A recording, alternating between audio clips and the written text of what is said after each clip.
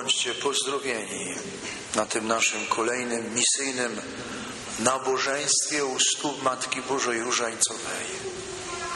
To Pan Jezus nas zaprasza na to spotkanie. Nie przymusza, nie odbiera wolności. W naszym sumieniu, człowieczym sumieniu wiary brzmi ciągle głos Boga. Przyjdźcie, przyjdźcie, bo ja dla wszystkich mam pociechę. My korzystamy dzisiaj z tego zaproszenia i chcemy brać w tym ucztowaniu wiary i uczestniczyć w tajemnicy mszy świętej. Dzieciom waszym tłumaczyłem o istocie ofiary, jakie Pan Bóg żąda od nas w uczestnictwie mszy świętej. Proszę was, byście mi zbudzili teraz intencję mszy świętej. Za kogo pragniecie tę mszę świętą ofiarować, albo w jakiej intencji prosić? Za kogo ofiarować komunię świętą? Pomyślcie, kiedy rozpocznie się liturgia ofiarowania i kiedy od was odłączą się wasi aniołowie, stróżowie i pójdą tu do ołtarza Pana, jakie ofiary złożycie. Może sprawy męża dasz na tacę aniołowi stróżowi, może swoje sprawy osobiste, trud wychowywania dzieci, chorobę najbliższych, to co jest dla ciebie trudem, daj aniołowi. A możeś znalazł cudowną pracę, kupiłeś samochód, kończysz budować dom, to też złóż na ręce twojego anioła stróża, aby on to przyniósł tutaj na ołtarz, a przez ręce kapłana było to wszystko później Bogu przedstawione. Moją prośbę dzisiaj ślę wedle słów świętego Ludwika Grimonfont i wołam do Ducha Świętego. Pomnij, Duchu Święty, abyś wespół z wierną oblubienicą Twą Maryją powołał i urobił prawdziwe dzieci Boże i przez nią ukształtował głowę wybranych. A więc z nią i przez nią musisz ukształtować do niej przynależenie. Nie dajesz początku żadnej innej osobie boskiej, ale Ty jeden kształtujesz wszystkie osoby Boże poza boskością. Wszyscy święci, którzy byli i będą aż do skończenia świata, są dziełem Twojej miłości złączonej z Maryją. Wyłączne panowanie Boga Ojca trwało aż do potopu i zakończone zostało zalaniem wód. Panowanie Chrystusa Pana zakończone zostało potopem krwi. Lecz Twoje panowanie, Duchu Święty, Duchu Ojca i Syna trwa i zakończone zostanie zalewem miłości i sprawiedliwości. Przyjdź, Duchu Święty, napełnij me serce miłością.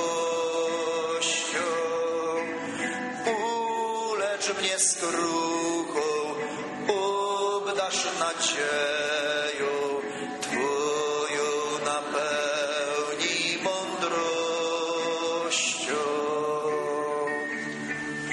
Przyjdź, Duchu Święty, napełnij me serce miłością. Ulecz mnie skruchą, obdarz nadzieją Twoją, napełnij mądrością. Niech będzie pochwalony Jezus Chrystus. Czcigodny księże Darku, umiłowani w Chrystusie Panu. Nasze radości misyjne. Dziękuję za wczorajsze wszystkie spotkania na mszach świętych, za to spotkanie błogosławieństwa ponad setki waszych dzieci, a w szczególności dziękuję za to wieczorne nabożeństwo uzdrawiania i uwalniania. Przyszło was prawie 200 osób. 1,5 godziny do 10 wieczór modliliśmy się tutaj. Nie myślcie, że o niektórych kwestiach jest łatwo mówić. Nie myślcie, że zanim niektóre słowa wylecą z moich ust, to nie przeżywam walki wewnętrznej, czy też nie doświadczam ataków z zewnątrz. Nieraz też jest potrzebna pomoc z nieba, niebios, aby mieć odwagę z tego miejsca posłużyć się takim słowem, takim porównaniem, czy też takim spostrzeżeniem. Zaznaczam jasno, wszystko, co wczoraj mówiłem ze świadomości, że jestem pasterzem i czuję się odpowiedzialny za wasze zbawienie. Jeśli bym chciał mówić językiem świata, to bym wam głaskał, ale język świata nie jest nigdy językiem Boga. Kiedy po upadku Rzymu Kościół ogarnął arianizm, 90% wszystkich członków Kościoła opowiedziało się za sektą. I cały świat mówił, że mają rację. A jednak historia pokazała, że nie mają racji. We Francji tylko święty Marcin z Tours miał rację, a ci go biczowali publicznie, na rękach do naga rozbierali, wyganiali z miejsca na miejsce. A dziś on jest przykładem, którą drogą trzeba iść. Niełatwo jest prowadzić stado owiec. A w wymiarze narodu polskiego, gdzie nas tylu jest indywidualistów, łącznie ze mną, to jest wyjątkowa sztuka. Dziś przechodzę do kolejnego kazania. W wymiarze takim ciepłym podprowadzam was pod królową Różańca Świętego. Dzień dzisiejszy mamy poświęcony tajemnicy Różańca Świętego w połączeniu z Matką Bożą. O takim oto małym kawałku chcę dzisiaj mówić i zachęcać was do modlitwy, do pokochania Różańca Świętego i jak wczoraj przedstawiałem w celu misji, byście się mi pozapisywali do Różańca Świętego. Jak dziś się cieszyło moje serce, kiedy grupie porannej zadałem pytanie, kto codziennie odmawia różaniec. Było z 200 osób na spotkaniu, minimum 80% podniosło rękę do góry. Wasza parafia się modli. Wiecie, jakie to jest wrażenie wiary dla pasterza, który widzi, że wierni nie boją się różańca. Skąd we mnie taka ogromna radość i miłość do Różańca? Wszystko zawdzięczam mamie.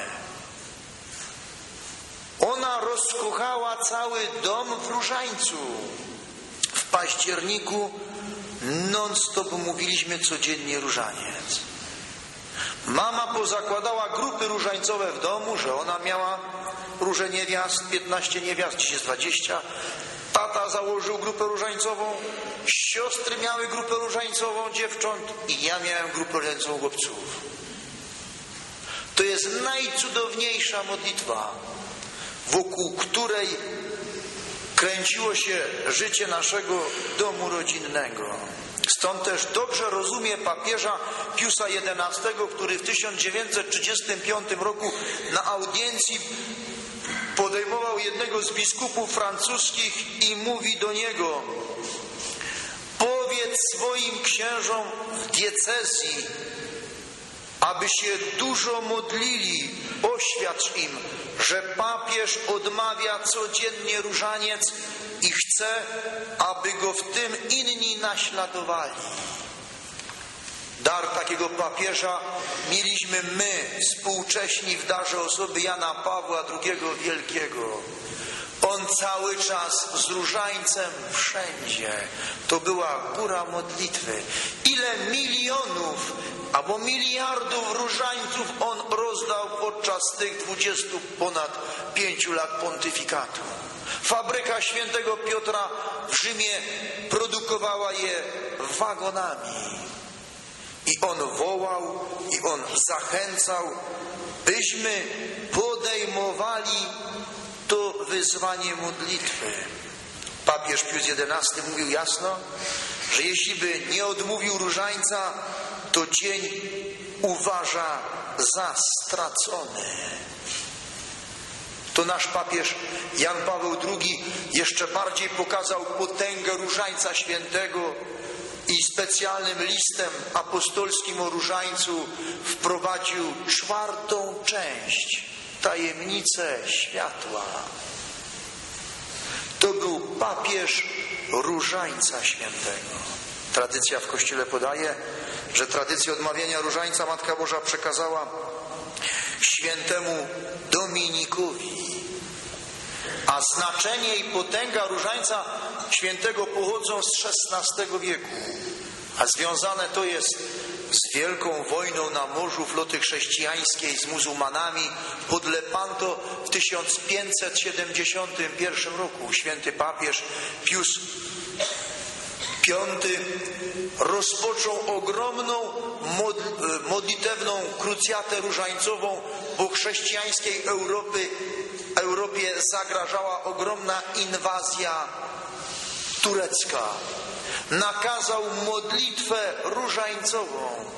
Kiedy się rozpoczęła bitwa, a przewaga Turków była ogromna, mieli korzystny wiatr i wszystkie dobre układy falowe na morzu. W momencie, gdy się obydwie floty zbliżyły, wiatr się odmienił i było ogromne zwycięstwo floty chrześcijańskiej. Papież w tym momencie modlił się na różańcu, patrząc na wschód. I przybiegł posłaniec z nieba, anioł, i powiedział mu: w różańcu zwyciężyliście. Papież nakazał w Rzymie bić w dzwony, że jest zwycięstwo pod Lepanto. Miasto śpiewało Te Deum. Goniec morski spod Lepanto dopiero przybył do Rzymu po 2 tygodniach, przekonany, że niesie pełną radości wiadomość, a on tu widzi, że miasto świętuje. Pyta się: skąd wiecie? Anioł Pana przekazał papieżowi, że w Różańcu odnieśliśmy zwycięstwo.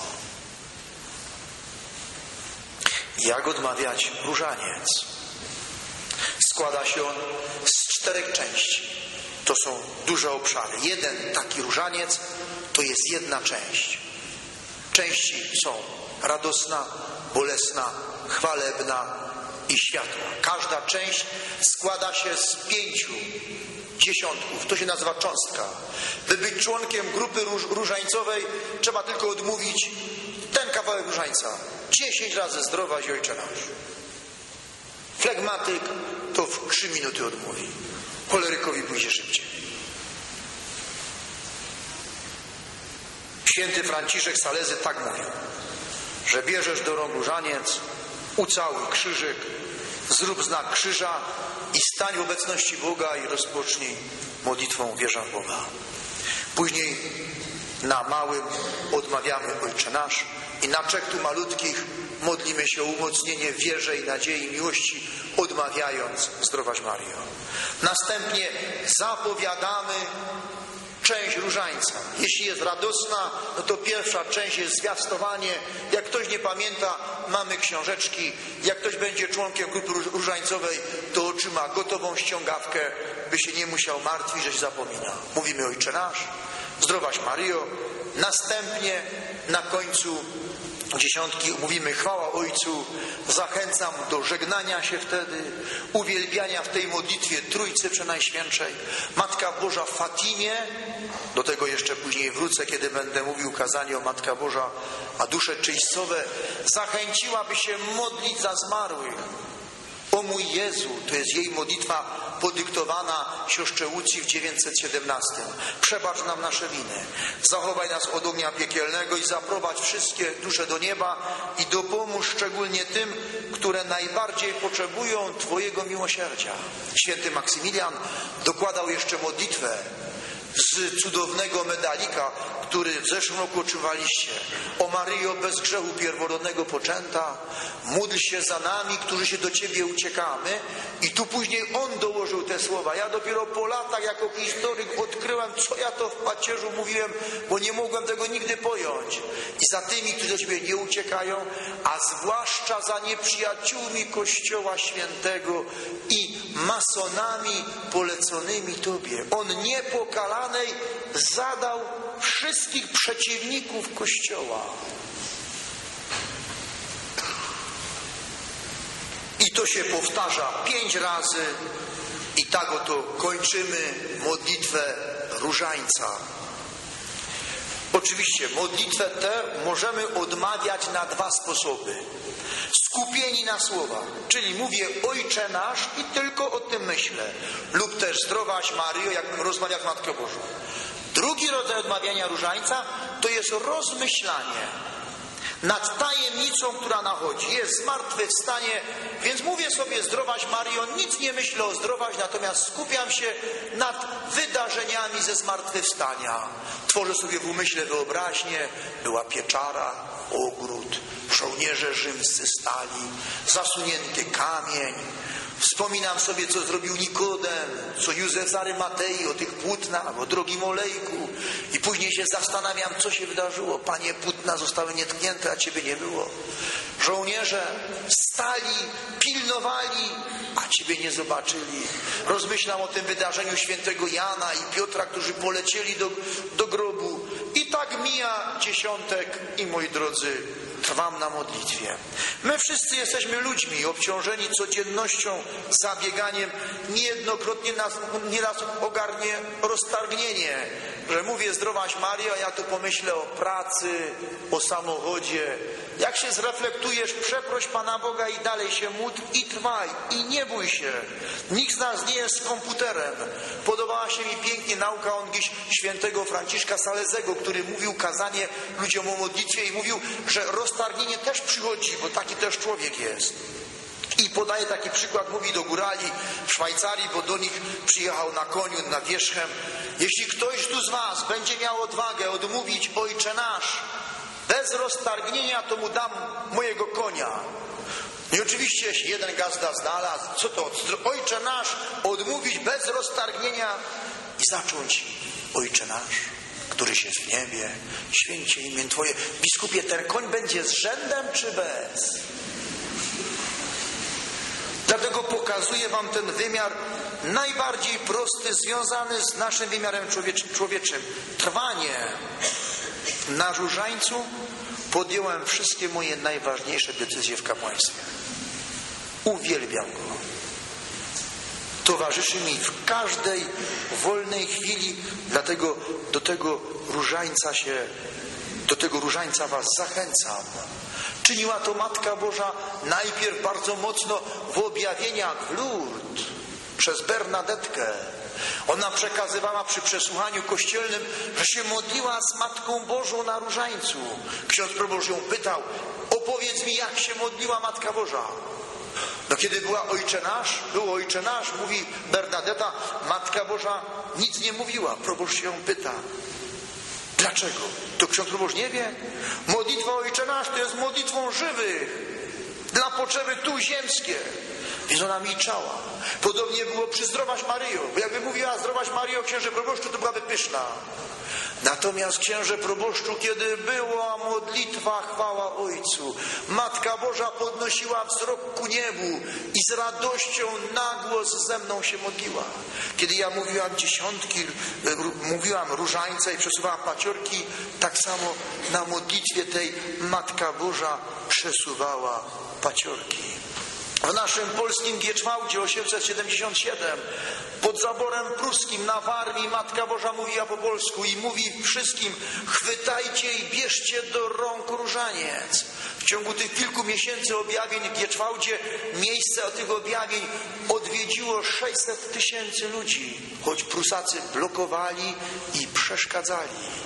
Przychodzi Fatima i Matka Boża mówi, że jedyny ratunek dla świata to różaniec. Współczesne objawienia, doświadczenia wielu mistyków, między innymi świętej pamięci Barbary Klus, na podstawie których doświadczeń mistycznych między innymi myśli do listu apostolskiego o różańcu czerpał Jan Paweł II, wszystkie mówią jedno: bierzcie do ręki różaniec i módlcie się. Jako historyk podzielę się z wami 3 doświadczeniami historycznymi cudu różańca, moi drodzy, w XX wieku. Pierwszy dla mnie to jest Austria. W 1945 Rosjanie aż do Maria Cel, do podnóża Alp zajęli Austrię. I do 1995 nie ustępowali, jak zresztą żadnego państwa satelitarnego. I w 1945 roku jeden z dominikanów wiedeńskich rzucił hasło: różańcem wygonimy Rosjan z Austrii. I przed każdą mszą świętą, w każdym kościele zaczęto codziennie odmawiać różaniec o uwolnienie Austrii. I w 1955 roku minister spraw zagranicznych podpisał, że Rosjanie się wycofują z Austrii. To było niemożliwe. W umowie było między innymi, kto z Państwa jeździł do Wiednia, do niedawna tam był pomnik żołnierza rosyjskiego koło ringu wiedeńskiego, a wokół niego takie pole zasiane pszenicą. To był ślad tego wydarzenia, że Austriacy różańcem wygnali Rosjan. Jako historyka dla mnie jeszcze ciekawsze wydarzenie to jest wydarzenie związane z rokiem 1989. Filipiny, generał Marcos, kardynał Sin, generał Marcos dyktator, pupil komunistów naszych. Doszło do tego, że aresztował całą opozycję i miał już prowadzić ten dialektyczny cały socjalizm. I ostatni garnizon wojskowy, który nie chciał się poddać dyktaturze pokojowo, ma być aresztowany. Dowódca garnizonu dzwoni do kardynała Sina, kardynała Manilli na Filipinach: kardynale, ratuj ojczyznę, bo giniemy. To było niecałe 20 lat temu. Kardynał Sin bierze różaniec do ręki, idzie do kaplicy biskupiej, przez ponad godzinę, prawie 2, modli się, po czym udaje się do swojej radiostacji diecezjalnej, radiowej, przerywa audycję i nadaje komunikat: mieszkańcy stolicy Filipin, Manilli, weźcie do ręki różaniec, wyjdźcie na ulicę i módlcie się, aby uratować ojczyznę. I moi drodzy, na ulicę Manili wyszło 3 miliony ludzi. Modlili się przez 3 dni. Odmawiali dzień i noc różaniec. Były odprawiane msze święte, a nasze media katolickie, komunistyczne w wiadomościach podawały wiadomości, że na Filipinach, w Manili wybuchła rewolucja antysocjalistyczna, antyrobotnicza i nasi dziennikarze płakali, zalewali się łzami, że leje się krew chłopsko-robotnicza strugami, potokami. A miasto się modliło. Generał Marcos wydał drugiego dnia rozkaz zagazowania stolicy. Ale kompania jak atakowała gazem od zachodu, to przychodził wiatr od wschodu, przesuwał gaz na nich. Jak zmienili kierunek ataku od wschodu, no to znowu wiatr od zachodu. Dowódca daje komunikat dyktatorowi: rozkaz nie do wykonania. Warunki meteorologiczne zmieniają się z godziny na godzinę. W trzecim dniu posyła kompanię czołgów. Te wjechały do stolicy i jadą kolumny czołgów. Kiedy zobaczono te kolumny czołgów, ludzie uklękli na kolana, podnoszą ręce do góry i modlą się. Podjeżdża czołg dowódcy na pół metra przed klęczącymi, otwiera się wieżyczka, dowódca czołgu woła do klęczącej siostry: proszę siostry, każ ludziom głośniej odmawiać różaniec, bo moi chłopcy w czołgu nie słyszą modlitwy. I u nas w Polsce płakali, że trwa rewolucja chłopsko-robotnicza w Rosji, na Filipinach, a tam różańcem uwolniono Filipiny. Dziś wam jest łatwiej zrozumieć pobożność Filipin, że o godzinie 15 na telepimach w stolicy Manili jawi się obraz: Jezu, ufam Tobie. Oni uklękają i odmawiają koronkę do Bożego Miłosierdzia. Dziś rozumiecie, kiedy był Dzień Młodzieży na Filipinach, do Manili przyjechało 6 milionów młodzieży. To się skądś bierze. Potęga różańca. I trzeci dla mnie cud historyczny XX wieku to jest nasza Rzeczpospolita Polska.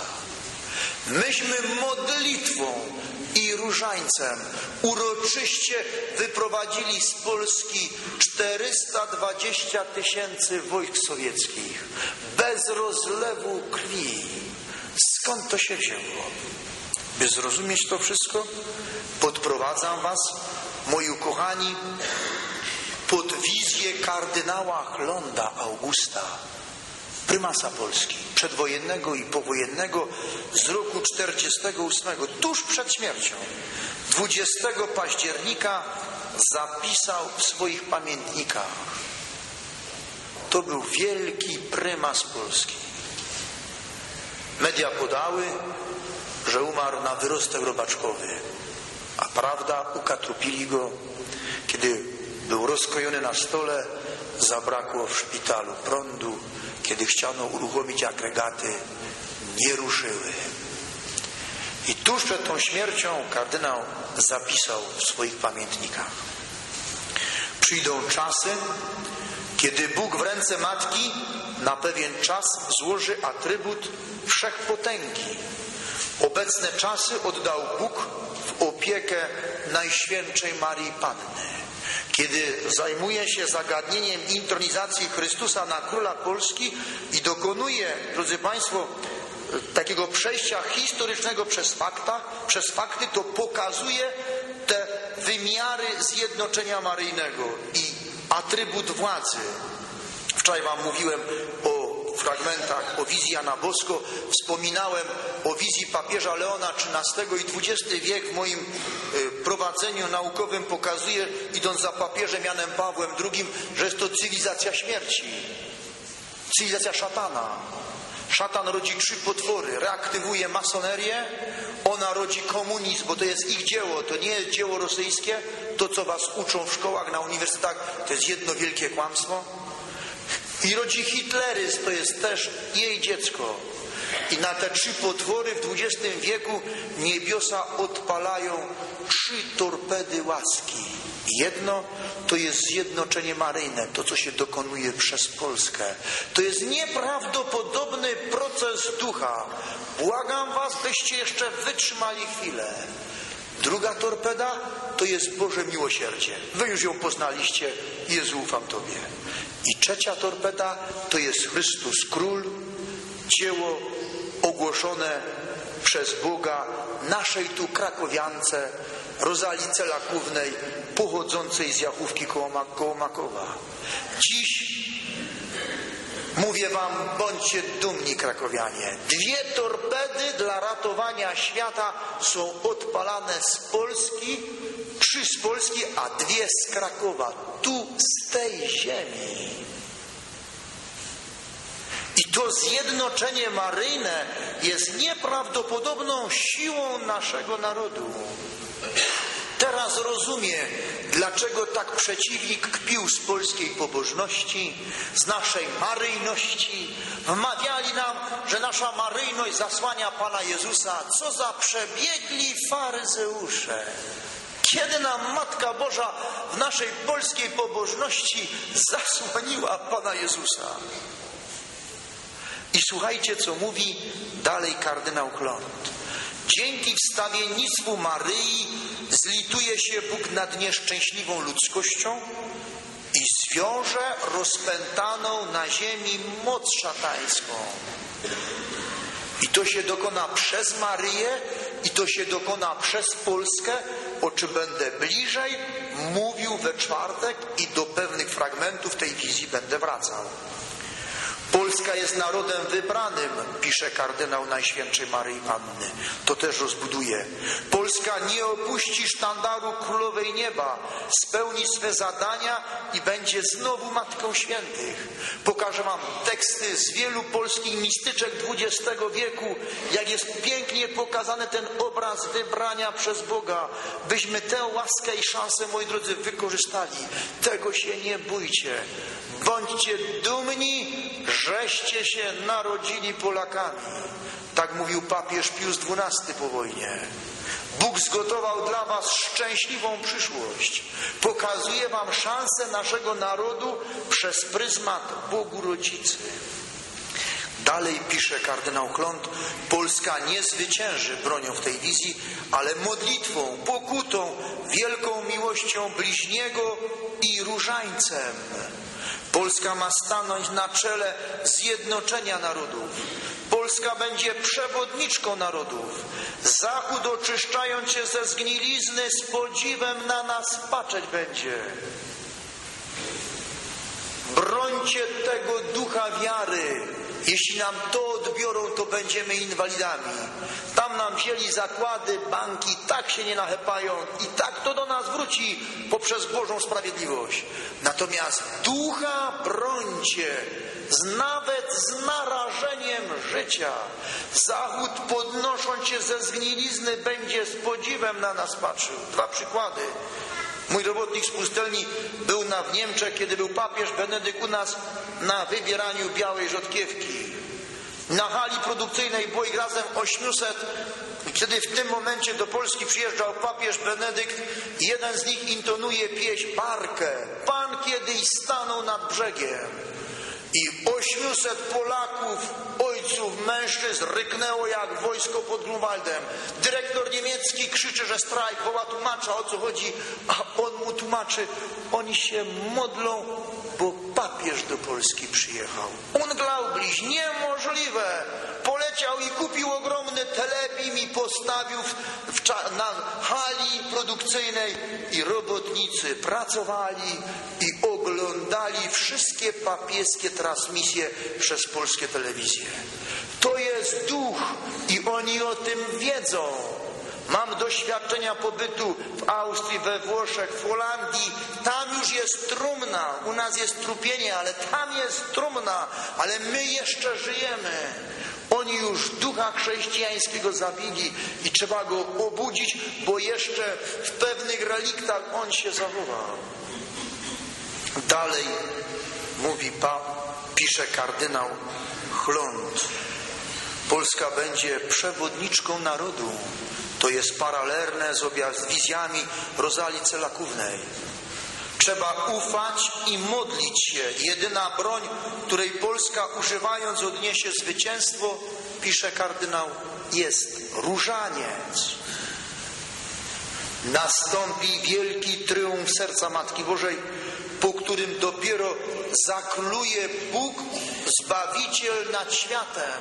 Teraz rozumiecie całe posłannictwo papieża Jana Pawła. Do tego też będę wracał w kazaniach. 13 maja, bo przeciwnik wiedział, co mu grozi, bo będzie wyciągnięta niepokalana. I papież cały swój kierunek pontyfikatu ukierunkował na niepokalaną. On już Kościołowi pokazał tę kolumnę z wizji świętego Jana Bosko. Kiedy Matka Boża w niepokalanym sercu zakróluje nad światem, przyjdzie Zbawiciel. Z objawień z Puerto Rico podpisanych przez biskupa miejsca wynika, że Bóg jeszcze dziś od ludzkości żąda jednego gestu. By Kościół uznał dogmat Matki Bożej, współpośredniczki łask. To nie jest jakiś mój wymysł. Do Rzymu już do papieża wpłynęło z zachodu 6 milionów podpisów. 6 kardynałów gdzieś parę miesięcy temu wysłało do papieża petycję. Emerytowany kardynał Meksyko dał imprimatur o książce, którą mam w swoim posiadaniu, o Matce Bożej, współodkupicielce i wspomożycielce łask. Kardynał pisze, Chląd, szliśmy z różańcem, bo z Matką Bożą idziemy w przyszłość. Dlatego nie dziwcie się, że przychodzę tutaj do was, by wykonać ogromne pragnienie serca waszego księdza proboszcza Marka i pozakładać tu grupy różańcowe. Zadam wam pytanie, jak tamtej grupie. Kto przynajmniej raz w tygodniu sięga choćby po 10 różańca? Ręka do góry. Chociaż raz w tygodniu. Śmiało wysoko. Lekko 60%. Dołożymy jeszcze 6 dni i mamy 1/10. Wy się ludzie modlicie. To trzeba na głos wszystkim pokazywać i o tym mówić. Stąd też po mszy świętej będę czekał na was w zakrystii. i zapisuj. Tworzymy grupy różańcowe. Jedna grupa to 20 osób. Żeńskie i męskie. Taki podział. Codziennie o dowolnej porze, w dowolnym czasie, w dowolnym miejscu stoisz w korku w samochodzie, myk. Jak trudno ci się skupić, to ci podam, w Radio Maria różaniec jest 6:30, 6:45, 8:30. Są odmawiane 3 części różańca. Włączasz i 10 pomówisz, już masz obowiązek spełniony. Tak się cieszę, bo mi dzieci z podstawówki obiecały 2 grupy utworzyć, wyznaczyłem chłopców. Gdzie wasza młodzież gimnazjalna, dziewczęta i chłopcy? Polska naprawdę się budzi. Potęga różańca jest nieprawdopodobna. Pochodzę z parafii Maków Podhalańskich, gdzie jest ponad 200 róż. Nieraz się zastanawiam, czemu nasza parafia otrzymała tyle powołań. Jest nas ponad 40 księży. To się modlili nasi pradziadowie na tych różańcach. Ja wiem z góry, że po świadectwach danych przez moich dziadków i ciotki, że moje kapłaństwo to jest wymodlone na różańcu przez moich pradziadów. Dlatego wołam i zachęcam. Taka Madzia Buczek w Radio Maryja miała 12 lat, rzuciła hasło tworzenia podwórkowych kółek różańcowych. Ponad 20 operacji. Spotkałem się z nią na wózku. Dzisiaj na świecie to dzieło funkcjonuje przez Polskę w 30 krajach i liczy już ponad 130 000 członków. Tak oto Polska mówi. Tak oto Polska działa przez różaniec. Do tego wielkiego wysiłku różańca zachęcam was. Nie bójcie się.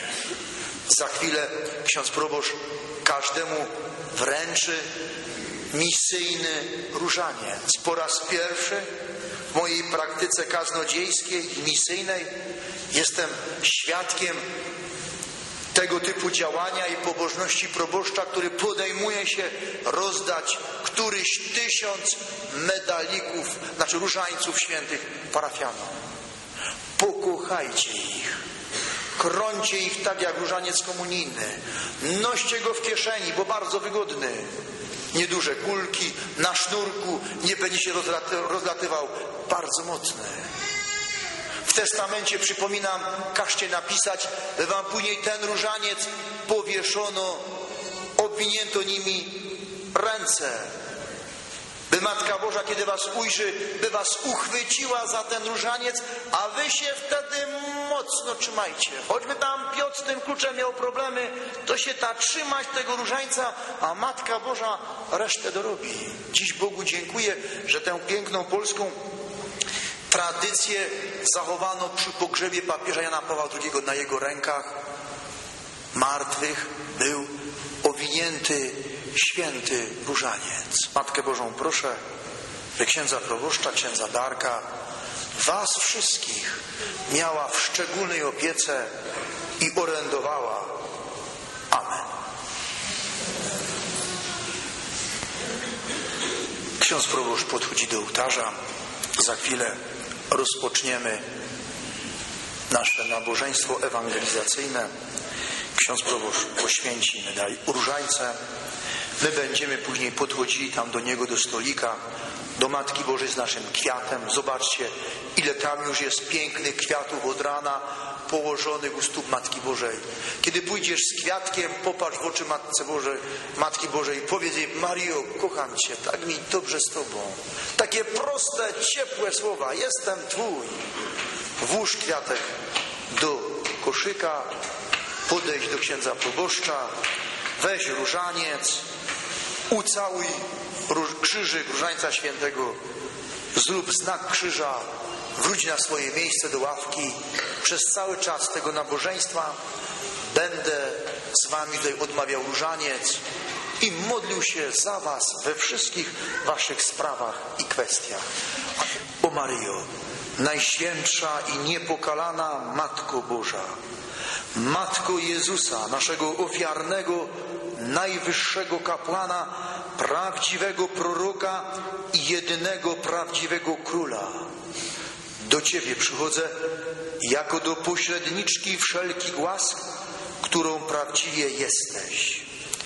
Zdroju wszelkich łask, o najmiłościwsza różo, najczystsze źródło, niepokalane źródło wszelkich Bożych łask. Przyjmij mnie, Najświętsza Matko, przedstaw mnie i wszystkie moje intencje Trójcy Najświętszej, aby powróciły do mnie, oczyszczone i uświęcone przez Ciebie, przez Twoje ręce, jako łaski i błogosławieństwa.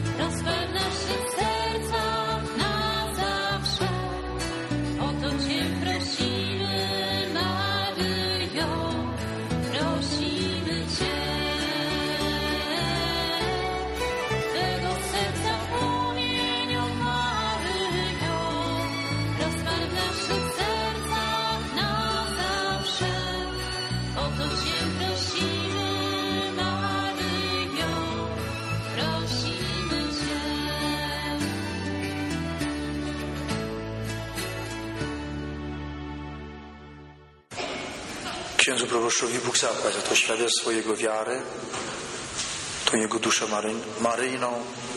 Wam też wyrażam podziękowanie za cały dzień. Mówcie wszystkim, było jak w niebie. Przyglądnijcie się, ile jest tam waszej miłości u stóp Matki Bożej. Z jakim pietyzmem podejmowaliście różaniec do ręki, całowali, żegnali. Dziękuję, żeście wzięli małe dzieci na to nabożeństwo. Dziękuję wam, młodzieży, żeście przyszli. Jeśli was tu nie było, to by była urwana nitka pokoleń, bo kto by to widział? Kto by to później mówił za 40 lat, co się działo tu podczas misji? Za to ciepło i tą cudowną modlitwę Bóg zapłać. Po mszy świętej przechodzę do konkretów, czekam na was w zakrystii. No nie róbcie mi tego, żebym po chałupach chodził i pukał do drzwi, zapisywał, bo stać mi na to. Jak nie założę dwóch róż, jednej żeńskiej, a drugiej męskiej, proboszczu, pójdę po parafii. Będę pukał i chodził z kartką.